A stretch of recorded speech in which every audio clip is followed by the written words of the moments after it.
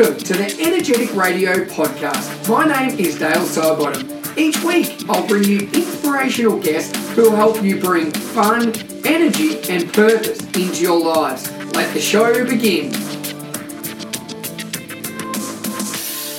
All right, everyone, welcome back to the podcast. It's episode number 308 with JJ Brun. How are you, JJ? Did I get that right? I don't think I did.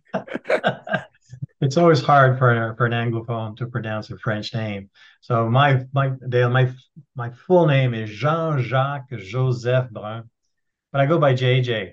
When I was working, couldn't pronounce my name. So, but they could say, "Hey, John Jack," and they're saying John Jack. They thought they were bilingual until one day a British colleague came into the house where we were working in Bosnia, and he just said, "Hey, JJ." I'm like, Jean-Jacques. So I connected the dots, and I answered, and I got branded. So ever since, it's just JJ.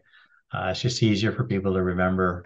But translated, it would be John Brown. So John Brown is Jean Brun is a French translation of that. So JJ's fine there. Perfect. Thank you very much. I appreciate that. I think that's one of the hardest things I find with podcasting is trying to pronounce people's names. And you don't want to start off by, we're going to talk about, building relationships and things today.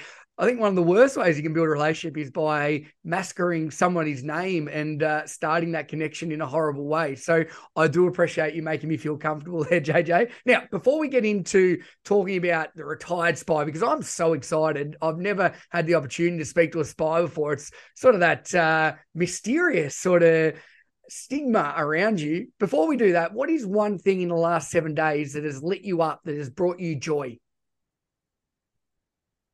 Brought me joy. My first upcoming trip to Australia. Last week, we just came up with a date. So we know that there's an event in Australia. So it's on the 1st and the 2nd of July of 2024. So I've been looking at my calendar and I'm very excited because, I'll take the last week of June and I'm going to take the first 2 weeks of July, 15 days in Australia. It'll be my first time in Australia.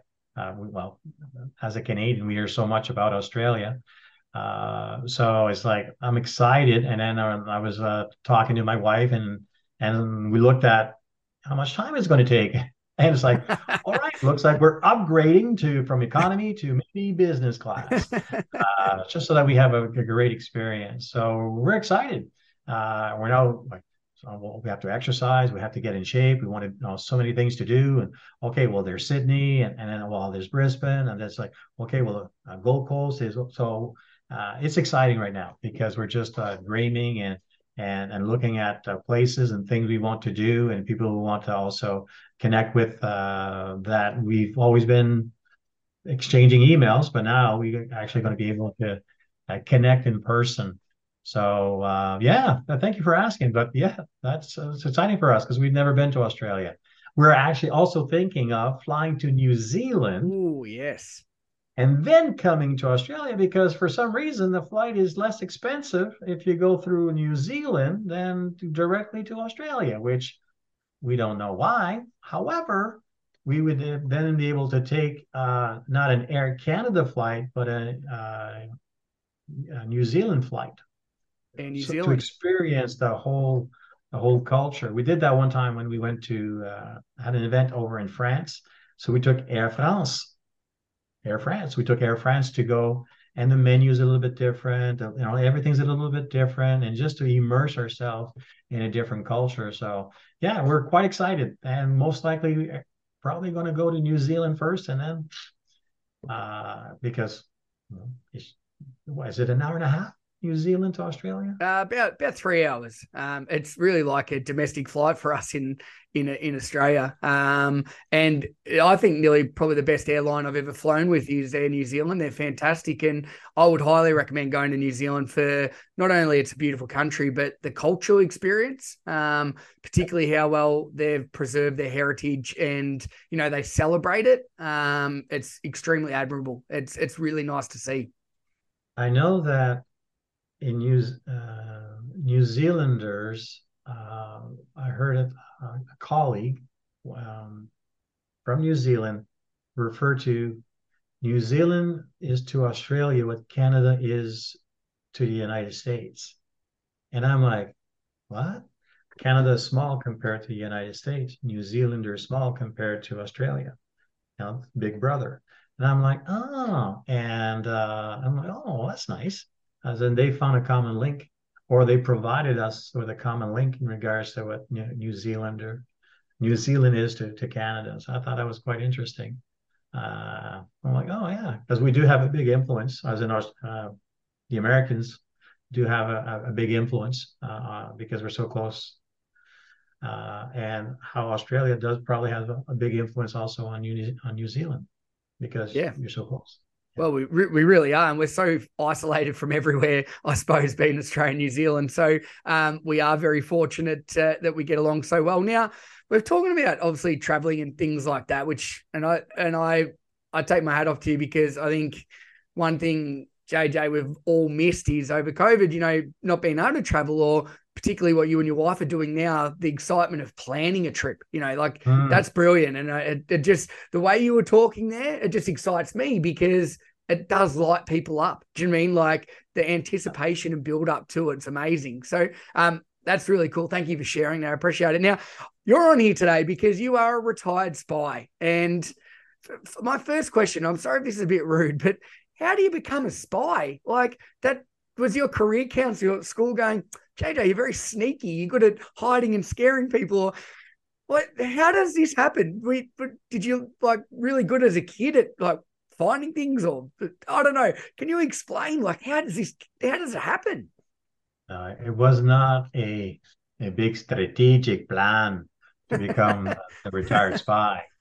It was more of when I was at university, I was studying phys ed, so I was going to become a phys ed teacher, and I had a fight with my dad, and it revolved around money, and so I decided at that point that, well, that's the last time that you're ever going to have to spend any money on me. So for me, the military was an exit strategy. So it was a way out of a tough situation. I have a good relationship with dad, just but back then, dad was paying for everything. And he was having a tough time. If I had waited 6 months, everything opened up because dad is a self-made millionaire as an entrepreneur. So, but there was a gap where everything was so tight, and the stress, the anxiety, and he wanted so much for his kids to get a university degree that he never had, and the expectation was so high. But then it became a money issue, and to the point where I had enough of that, and so the military was an exit strategy. And to be accepted, as opposed to being a staff officer, I decided to be at the bottom of the totem pole, as in, you know what, I'm just going to go in as a soldier. So I got selected real fast, but I also progressed rapidly in the ranks. So for me, I did 5 years with the Royal 22nd Regiment, the Royal 22e Régiment. So the Royal 22nd Regiment is the only French regiment that we have. And what takes you 8 years to accomplish, to becoming a staff sergeant, I did it in less than 4 years, which is a blessing and it's a curse at the same time. It's a blessing because, you're the new generation. I was bigger, stronger, taller, bilingual, computer literate. I was the new breed, if you wish, back then in the 80s, of soldiering. It's a curse because the old guard don't like you very much, because you should do your time like I did my time. So at that point, I decided that, you know what, I need to have a little career path change. And the only thing that interested me was the intelligence branch. I kind of liked the fact that it was mysterious. It was like, oh, that's cool. That's got to be so sexy, because the only image that we had of the intelligence is the James Bond is a series. So, and it just captivated me of getting to know information that nobody else has, and all of that the environment just I was just curious. So I applied and I got accepted. Within 30 days, changed from infantry to the intelligence branch. And within the intelligence branch, I served a total of 15 years. And in the last part of those 15 years, those 10 years was specializing in the field of human intelligence. Because the intelligence community has different collecting platforms. Imagery intelligence, we take satellites, we have pictures, and that's fine. Signal intelligence, yes, we can listen to your phone calls. Acoustic intelligence, yes, when the Russians start up a typhoon submarine, we can hear it. But what I specialize in is in human intelligence. So it's called Human, it's a collecting platform. So you have all of these collecting platforms, collecting information, all centralizing it so that the commanding officers can make an informed decision as to what's happening on the terrain so they can allocate the resources appropriately. So my claim to fame back then is I was the first one selected for the role of a contact handler. Now, a contact handler is a person where he or she is sent into a hostile environment. So for me, it happens to be Bosnia, Herzegovina during the war, where he or she has to cultivate sources in that hostile environment, build relationships by design and not by chance, and determines people's intention and modify their behaviors if and when required without the use of any Jedi mind tricks. So basically, I was going to be evaluated by my ability to connect with people by design and not by chance. And I had a problem. I was sent to spy school in the UK to learn to becoming a contact handler. When the course was over, the next day I'm flying into Zagreb, and then from Zagreb to Sarajevo. Then Sarajevo took 2 days to travel to a place called Mostar. And in Mostar, we had a safe house in Medjugorje, and that's where I lived with 5 to 7 different nationalities, all contact handlers, English being the working language. I did my training with an Aussie when I was in spy school in the UK. I'm not going to mention his name just in case. But we hit it off pretty good. I liked him a lot. Then I lost track of him because we weren't deployed in the same place over there. But that sort of like was my claim to fame, being the first one, and my biggest fear, being the first Canadian. That, oh my gosh, I don't want to be like a Survivor moment in that TV series where the first one is voted off the island. So I was not, because I was new at this. I never knew. I was just a very industrious.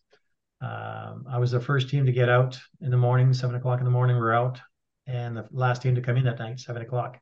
So I just outworked everyone.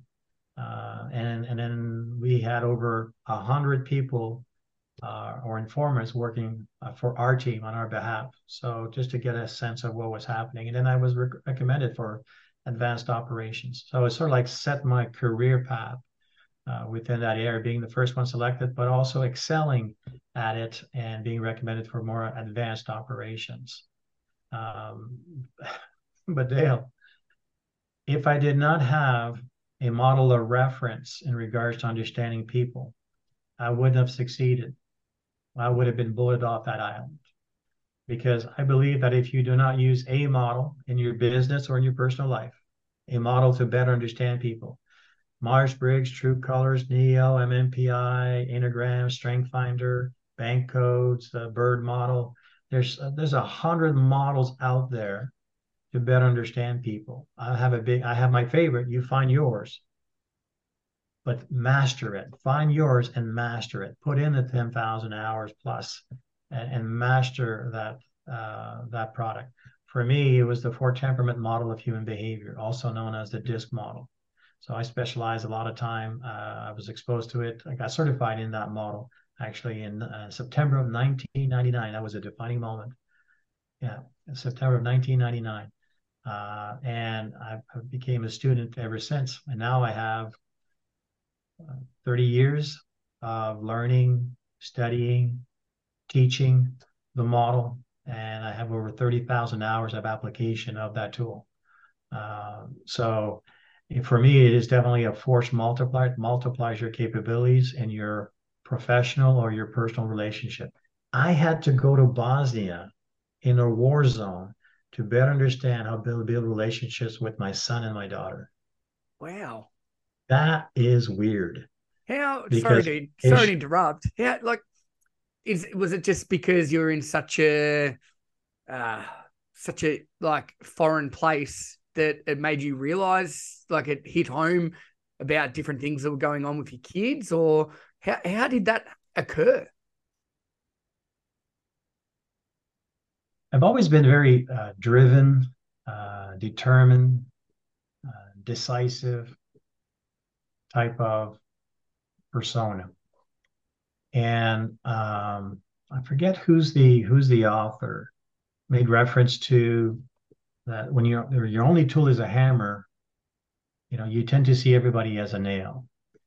And it scared me that as a parent that I would raise my daughter or that I would raise my son as a drill sergeant, right? Hammering in. And it concerned me because I hear all of the war stories of how those kids would rebel and sometimes to the point where using gun to attack their parents or their father and their other mother that is overbearing, pushed to an extreme. So those are the sort of like in the back there, the little war stories of my concerns. So when I found out about the model, it was an aha moment, an epiphany, if you wish, of man, I sure would have been nice if I had this when I was growing up with dad. Sure would have been nice if I had this in high school. Sure would have, shoulda, coulda, woulda. As in, I remember in that September of 1999, Dr. Robert A. Rome, he's the president, he's still the president of Personality Insights. And I was on my little soapbox and whining and complaining, shoulda, coulda, woulda, this would have helped that. And then he said to me, JJ, don't curse the darkness, switch on the light.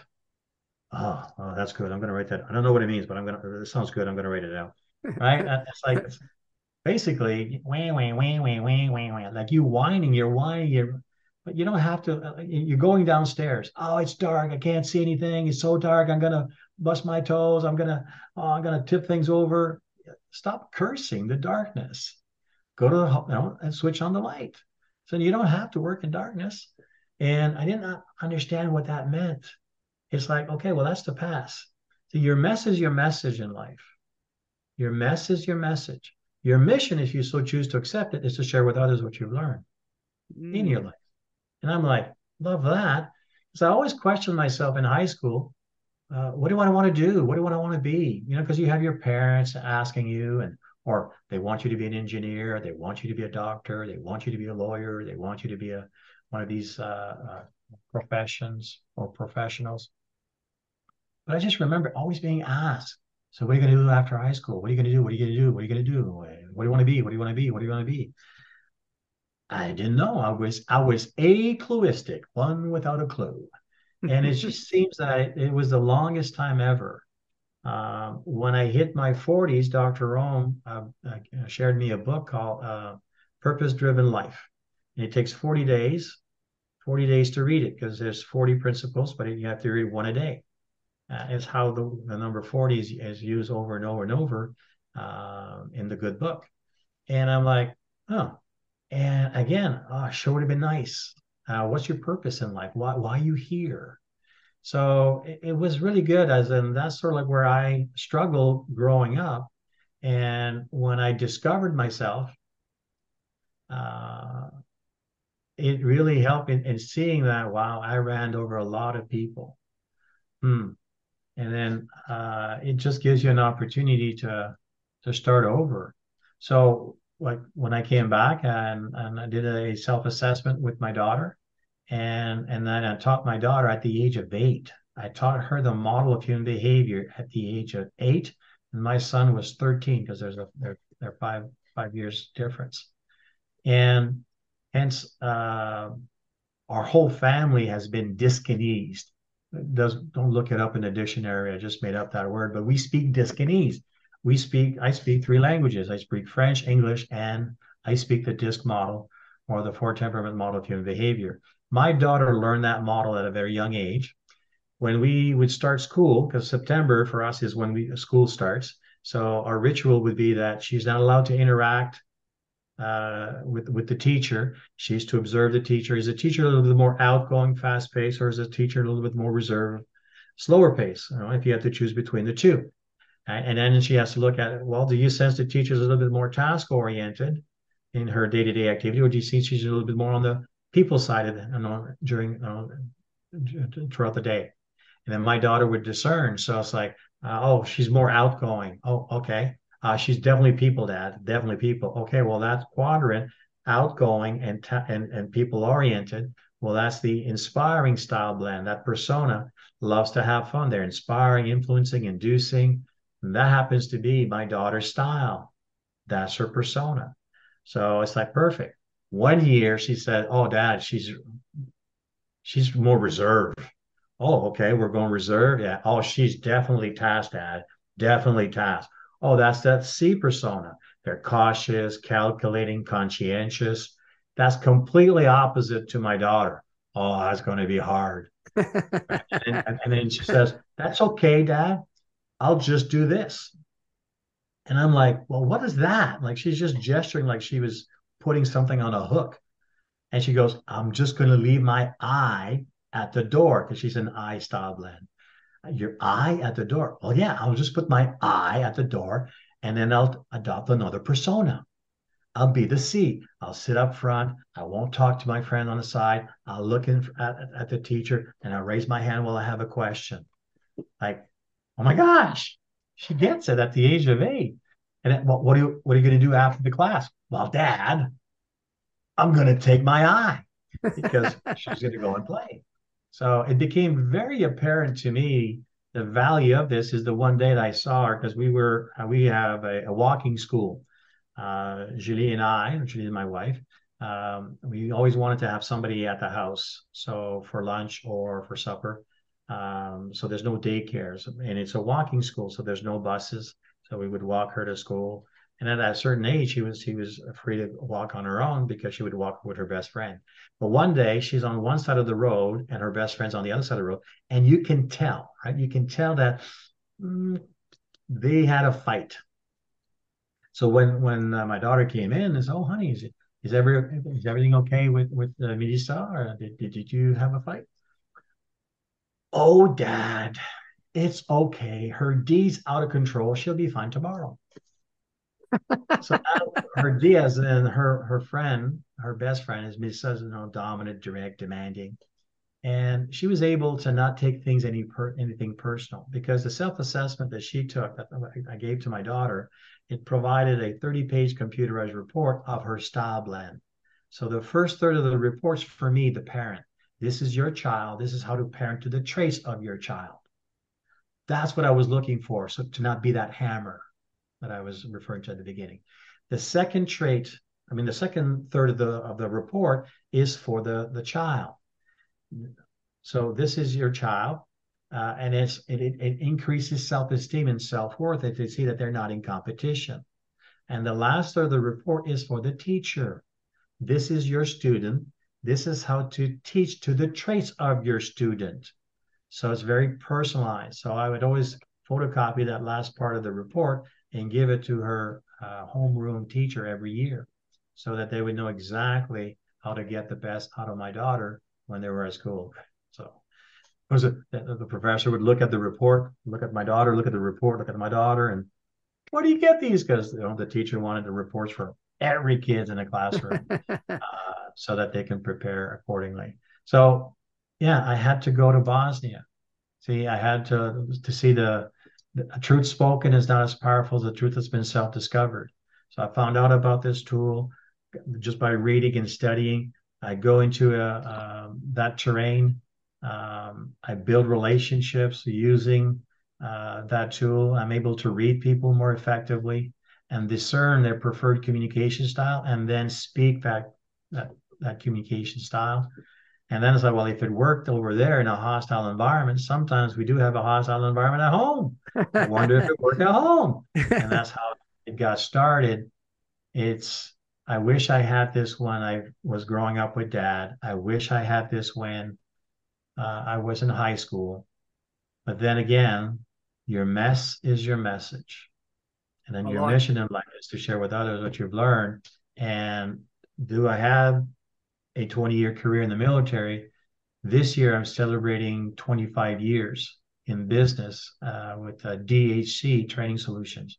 The DHC stands for Decoding Human Capital.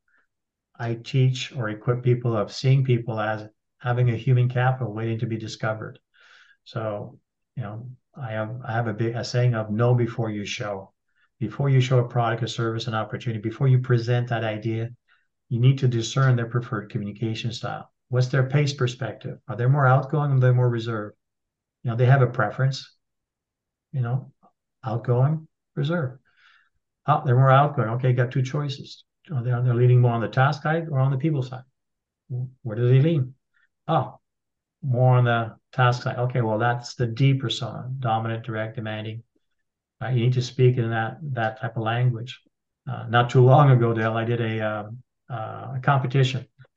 After COVID, it was time to get back on the stage, and I wanted to present a new keynote, or I wrote a script of a new keynote, and I called it "How to Successfully Navigate Hostile Environments Using the F Word."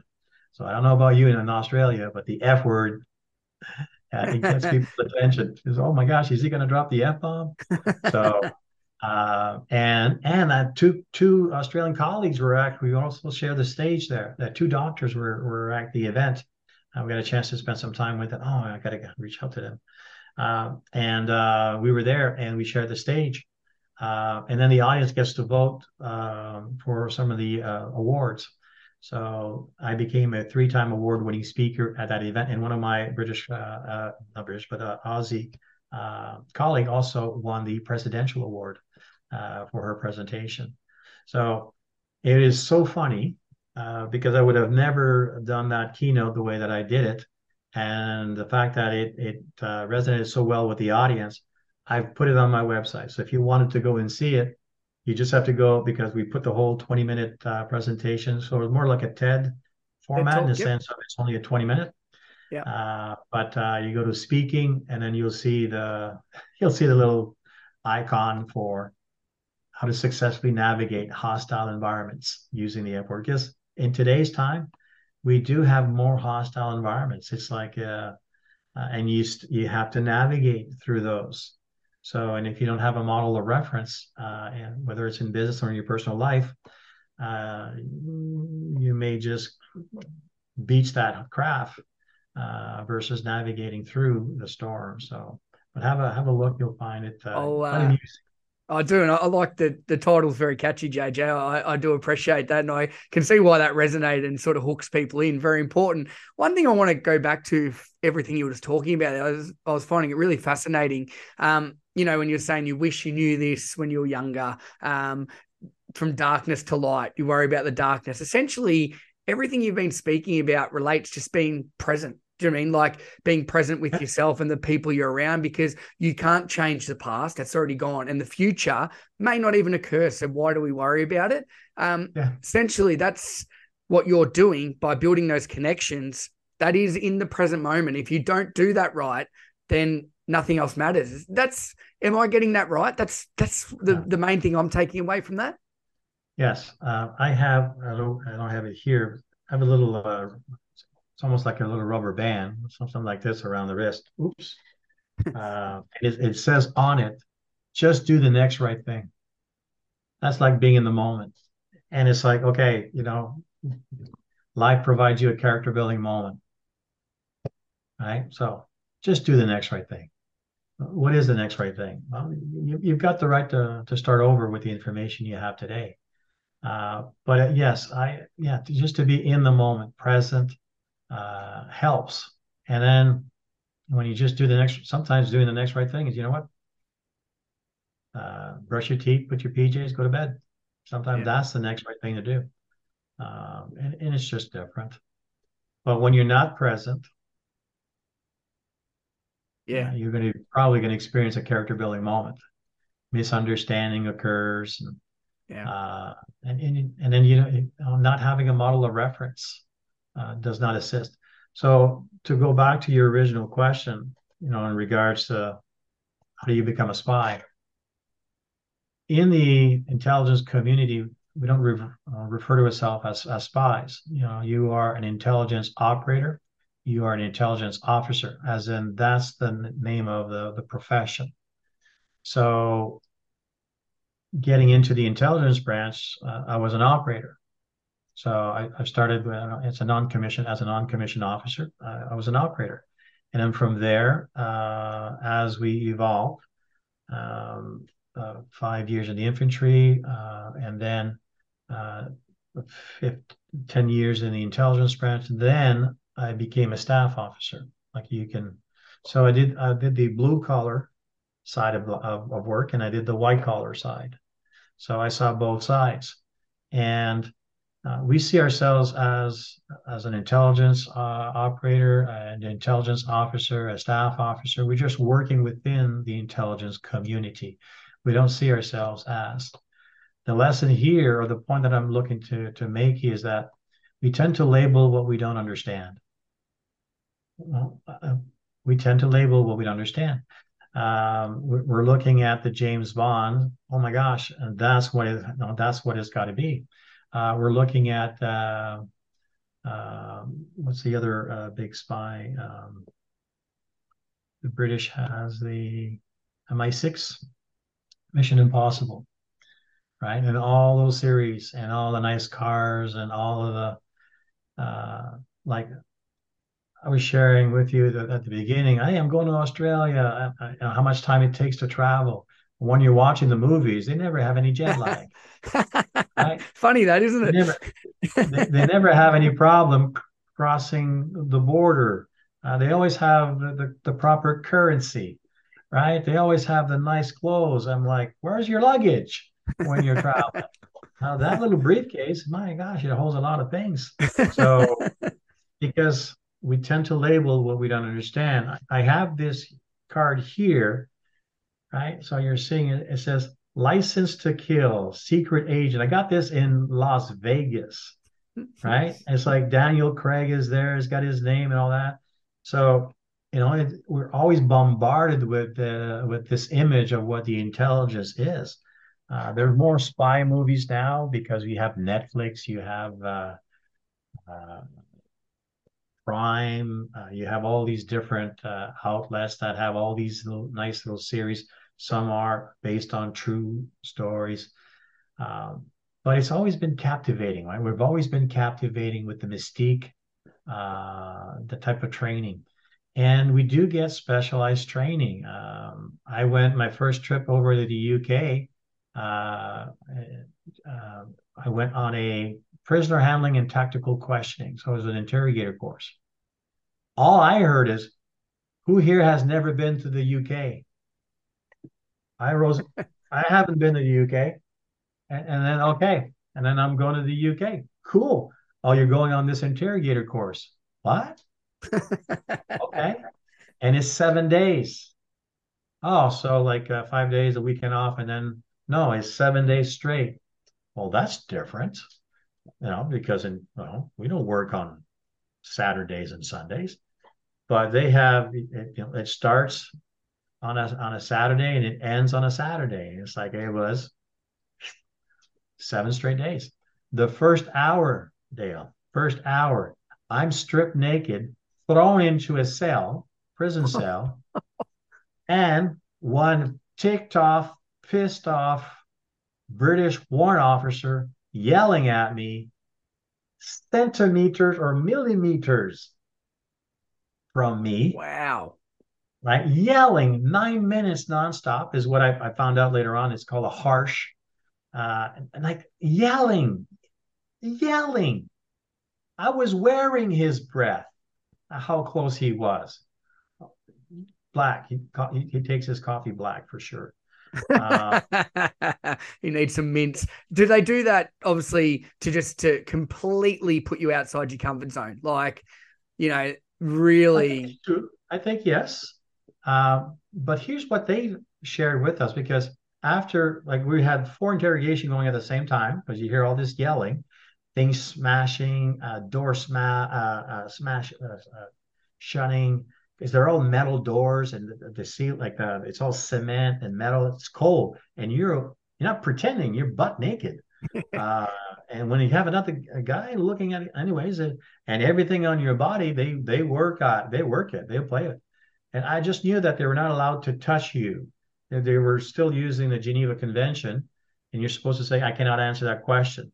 And as soon as I said, "I cannot answer that question," they would just yell even more. Oh, and then make fun of, "Oh, I cannot answer that question." So it just was like, what the heck? When it was all said and done, it's like, get back, get dressed, and go back in the classroom. I'm doing this, and I'm seeing all the other ones, and all our heads are down. We're like that a dog with a tail in between the legs. It's like, oh my gosh. And I'm thinking, what the heck am I here for? I'm in over my head. I should have never. What the, like? It's a shock and awe. So the realism. Now, when we're all finished, because we're about 16 on the course, we're all there, and all the instructors come up. They all lined up. I was student number 3, and they dissected us and everything that they captured on us. And I'm number 3, is number 3, boom, boom, boom, boom. And I was flabbergasted how much information they had on me. The fact that I didn't answer one question, Wow. but they looked at all the micro gestures. They call it leakage. The When I was pumping and then my fist closing, and then they knew my triggers. They were getting ready for the second interrogation. And then the chief instructor said, does it stand to reason that if you're going to be an interrogator, you should at least have a small experience of what it feels like to be interrogated? Very true. Wow. And I'm happy it was only 9 minutes. It felt much longer. But then we had to practice doing a 9 minute harsh on a cardboard figure 11 target. On a firing range, it's like a silhouette. It's like we call it a figure 11. So it just looks like a person with a helmet and with a gun, and you have to, aim for the mass. So it's not even a real person, but you have to pretend it's a real person, and then you have to yell at that person, and I mean yelling at that person for 9 minutes nonstop. It is hard. Wow. What are you going to say for 9 minutes nonstop? And So it's not even a real person to, like, you can't gauge any body language like you were saying, there's no clenched fists or different types of breathing. Like, it's I was very done in 20 challenging. seconds. I was done. I was done in 20 seconds. And then I'm like, I'm going to fail. So I switched French. I went French. So I did a harsh in French because I'm much better swearing in French than I am in English. And all the everything that I was mad about in life, and growing up and in high school, and asking for a girl to go out, and she said no. And so I just took all Let it that all energy, out. and I just went at that. And I'm like, well, I'm either gonna pass or I'm gonna fail. But I got through the 9 minute, and I'm like, okay, I'm better in French than English. Okay, because English, yeah, but French, yeah, I've studied in theology. I know a lot more swear words in French, and it worked out. It worked out for me. But that was it was the type of training that you would never have the opportunity to take. The John Reed interview and interrogation technique, that's another one. The contact handler, that's a full month plus. How do you do that? How do you do an extraction? So I'm happy for the 20 years. I'm Yeah. happy that, like, but I moved on. But from there, there's more to do. Like for me, I still have, yeah, I got another 15 years in me, in regards to what I love to do, because it's all about equipping people for works of service. As in, I want to share with others what I've learned. I want to equip them at a younger age than when I started. I've done that with my daughter. So at 25, she now lives in Germany. I've assisted her. I called him for the longest time her male acquaintance, So they got married. Been going out since high school, so 9 years or so. But they got married in June, and then I assisted him in a job interview of what to say, what not to say. And then from there, he got the position for 3 years, so they moved to Germany. So like, hey, at the age of 25, and you're in Europe, you're connected by this network of trains. You can, they've already been to Amsterdam, they've been to Belgium, they're 2 hours away from Paris. Oh my gosh, what an experience at the age of 25, right? Yeah. Start there. My son, learning the model of human behavior at the age of 25, he was a senior financial advisor for the Canadian Coast Guard. How the heck do you do that? He's able to talk people's language. Yeah. Now, he's very strong in that C quadrant. He also has that people aspect. So he's a certain style that he's a CSD, which is cautious, supportive, direct style blend. Like there's a reasoning in him. He's able to talk to people and to have empathy and then make a decision based on that. And he's done very well. And at the age of 30, oh my gosh, he's actually earning twice the salary that I was earning when I was in my last year in the military. Doing quite well. And on his he's 30 this year, and he wanted to have a father and son trip. And I'm like, all right, so where do you want to go? And he says Germany. Germany. Out of all the countries that you've visited, why Germany? In high school, he always wanted to learn German and never got to. So now he Fair wants to enough. go to Germany. So I'm like, all right, looks Let's like do we're it. having an assignment. So I like we're going to Germany. I like that, JJ. And it really does relate that, connection before content. I talk a lot about this. That it doesn't matter where you are, what you do in the world. If you don't have a connection with someone, it doesn't matter what you're trying to sell them or what you're trying to teach them. It's not going to work, and essentially that's what you've taught your kids. But now you're teaching so many other people that is the number one thing we've got, that building relationships and being able to understand people and talk is so important. One thing I'm really fascinated with is, listening to your story before, butt naked, getting yelled at, all these different training, sort of really full on things. Did that take its toll on you at any stage? Did you have any, like really sort of low periods that you battled because of, you're really in extreme harsh conditions that, people are attacking you personally. Did you have some like hardships? I never sensed that I was going to die while I was in Bosnia. Um, um, if it's to be, it's up to me. That's sort of like a saying. You're gonna get out of life what you put into it. But if my time, is if my time is there, my time is there. As in, I'm not going to lose any sleep. I do believe that there is a God, and I was informed that it's not me. Uh, You sure? Sometimes yeah, we think she has informed me on more than one occasion. Uh, and we've 34? Yeah, next year we'll celebrate 35 years. So I've been Congratulations. happily married for 34 years. Yeah, no, that's not the saying. The saying is I've been married for 34 years, happily for 32. So because it was 2 years I was always on deployment. I was not actually at home. But next May we're going to be celebrating 35 years. And that's the Australia trip. That's the celebration. We Ah, want to. So yeah, it's like it's worth celebrating. I'm not everyone's cup of tea, and she's like, wow, she's persevered 35 years.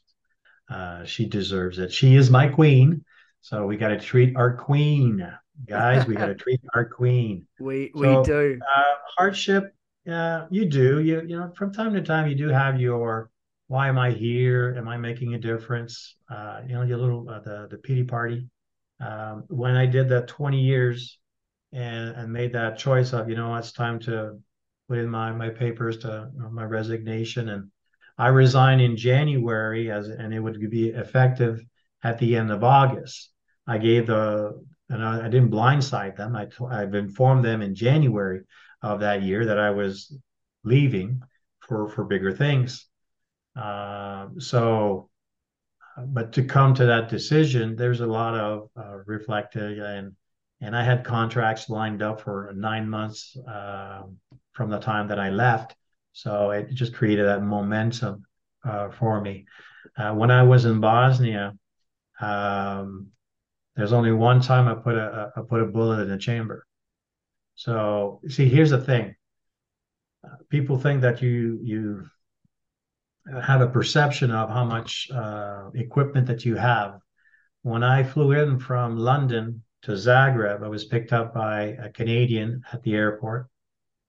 Came into the office, provide me with some the currency, my paperwork, cover story, ration, and the key to the hotel, because we have a 1 night hotel stay.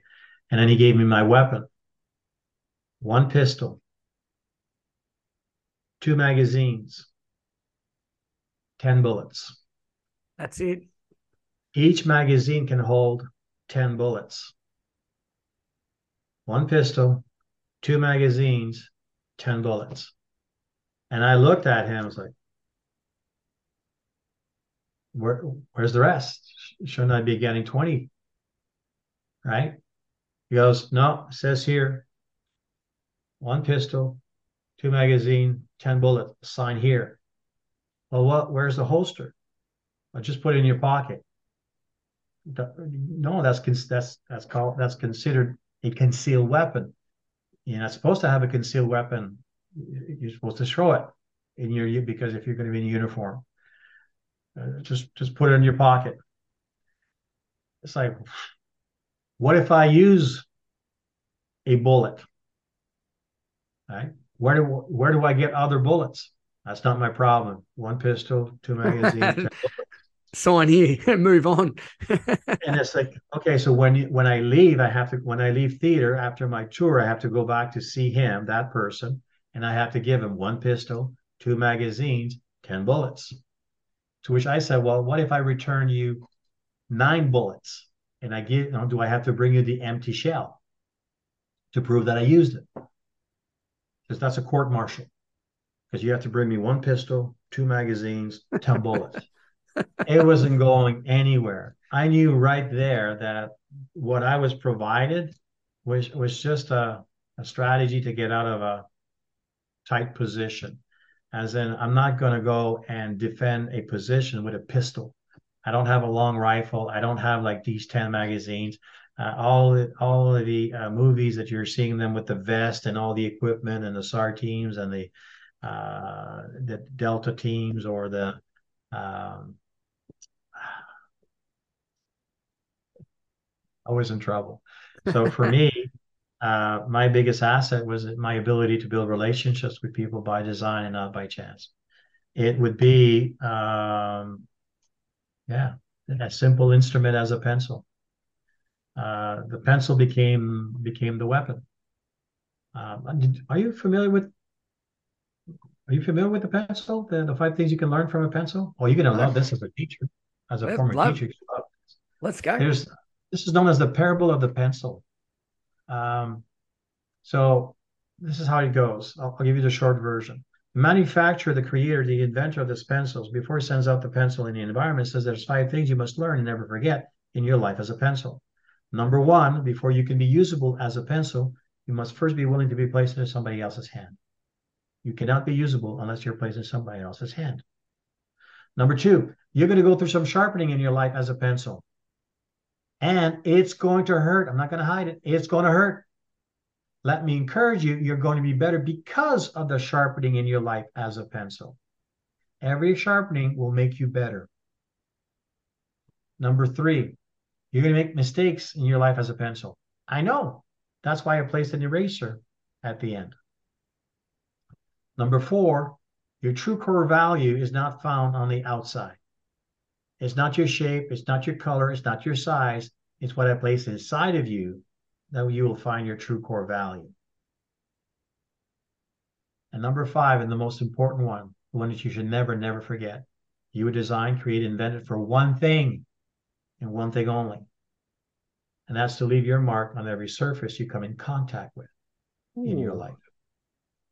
So I've from never heard us, I've never heard that, Jada, and that is brilliant. That's a great analogy.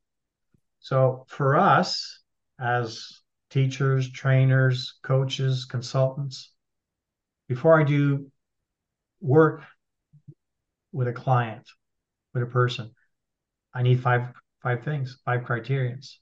Number one, are you teachable? You're not teachable. Can't do anything. Yeah. Are you willing to go through some sharpening?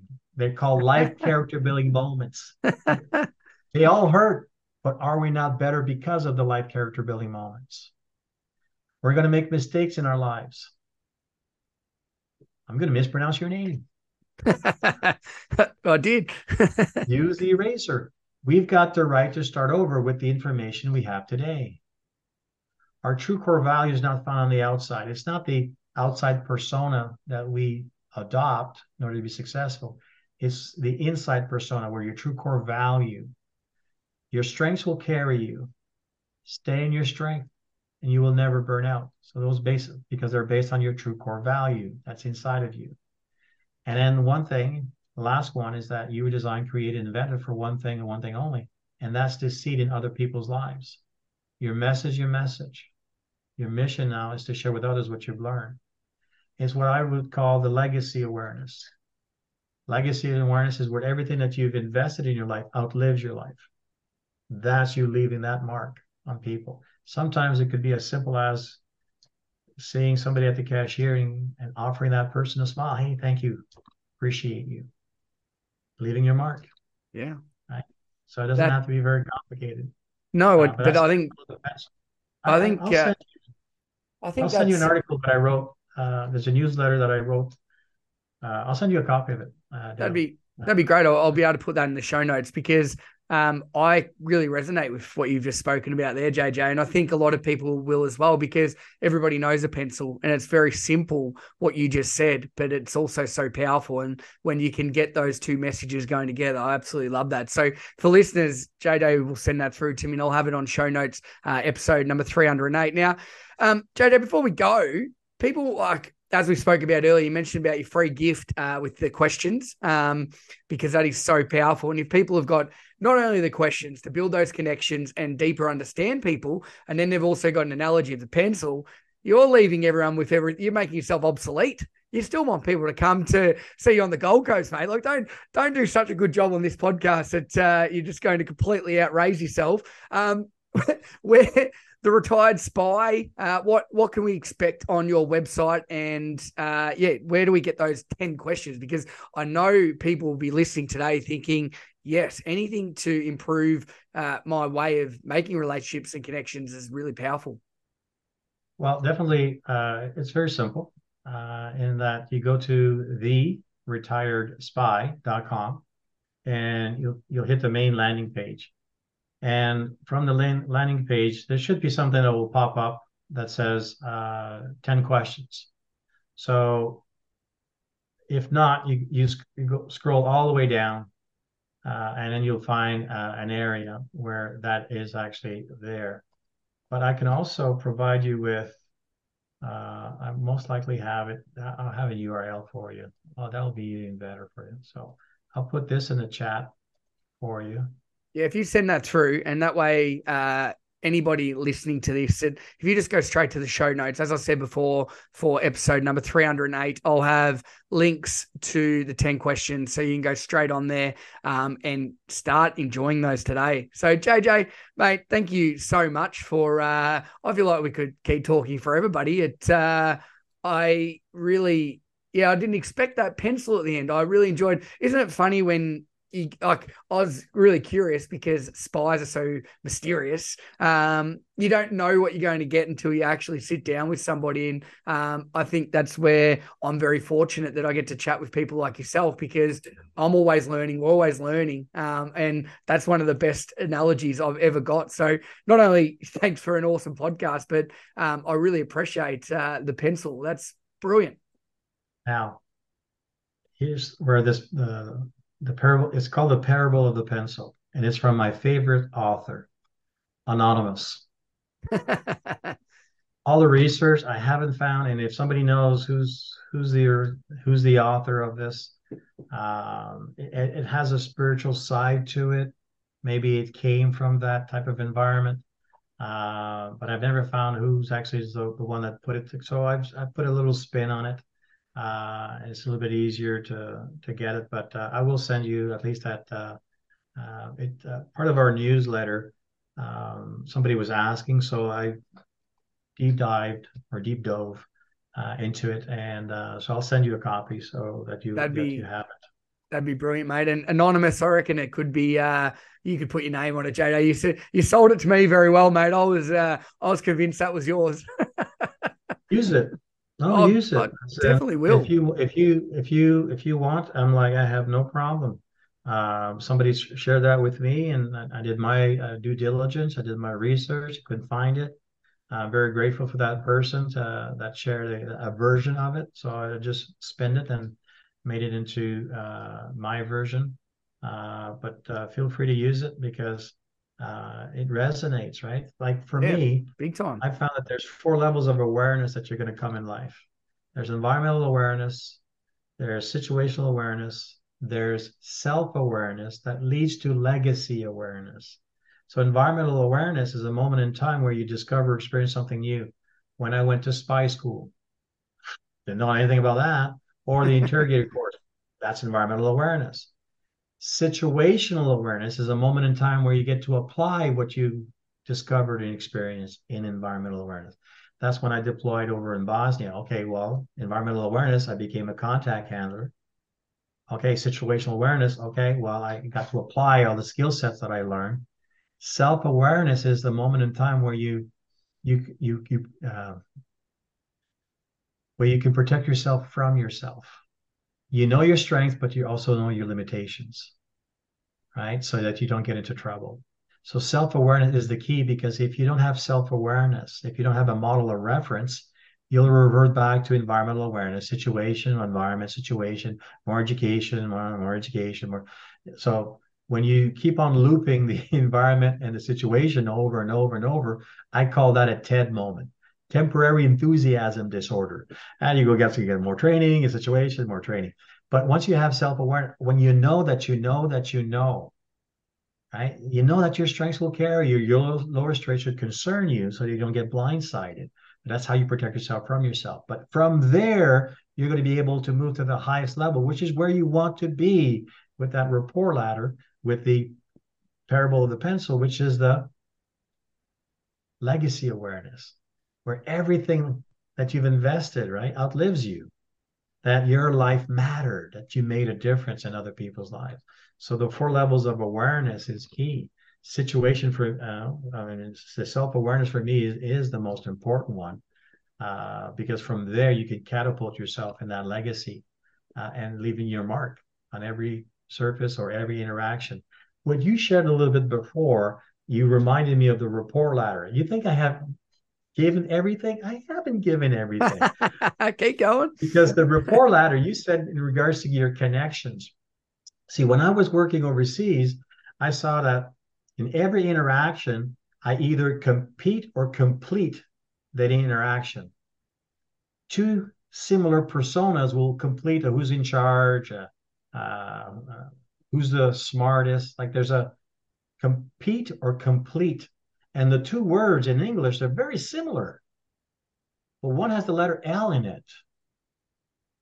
Until you can find a common link, common like, common love, no connection. Ooh, You that's need to mic find drop. the common link, the common like, the Yes. common love, because once you make that, you have a connection. I'm not a big advocate of instant rapport. I do believe you can make an instant connection with people if you can find that common link, common like, common love. So from there, it's a rapport ladder, as in you're going to move up that ladder because trust and relationships will come into play. Like there's certain personas, before I can do business with you, I must first trust you. But others, before I can do business with you, I must first like you. Mm. So the task-oriented individuals, trust is earned based on facts. Once you have acquired it, they will then want to build a relationship with you, a professional relationship. On the people side of life, once I like you, I will trust you with my personal information. So relationship and trust, they just come in different aspects. Yeah. But then when you're at that level, then you can hit the rapport, which is the highest state of relatability you can have with two people. And then the ladder has 4 rungs. So it's listening, observing, discerning, and speaking. Listening, observing, discerning which personas to adopt, and then speaking that persona so that they can receive your message versus resist your message. We should connect in Australia.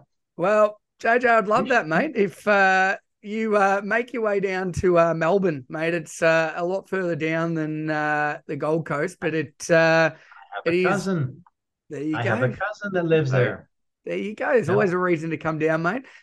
Hit me up and I'll definitely enjoy a catch up and I can learn a little bit more off you. I might have mastered the pencil by then. But JJ, thanks so much for being on the show. And for listeners, again, this is episode number 308. I'll have links for everything we've spoken about. And more importantly, if you want to see JJ live next year on the Gold Coast, you can do so. Reach out to him and I'm sure he'll mention the dates and exactly where it is when he secures a venue. If they mention your podcast, episode 308. Yep, there you go. 25%. Ooh, look at that. How good is that? Everyone loves a discount and a bargain. I appreciate that. So, all right, JJ. Well, they have to mention your podcast. Okay. Episode 308, Energetic Radio. Get a mention Code name 308. Okay.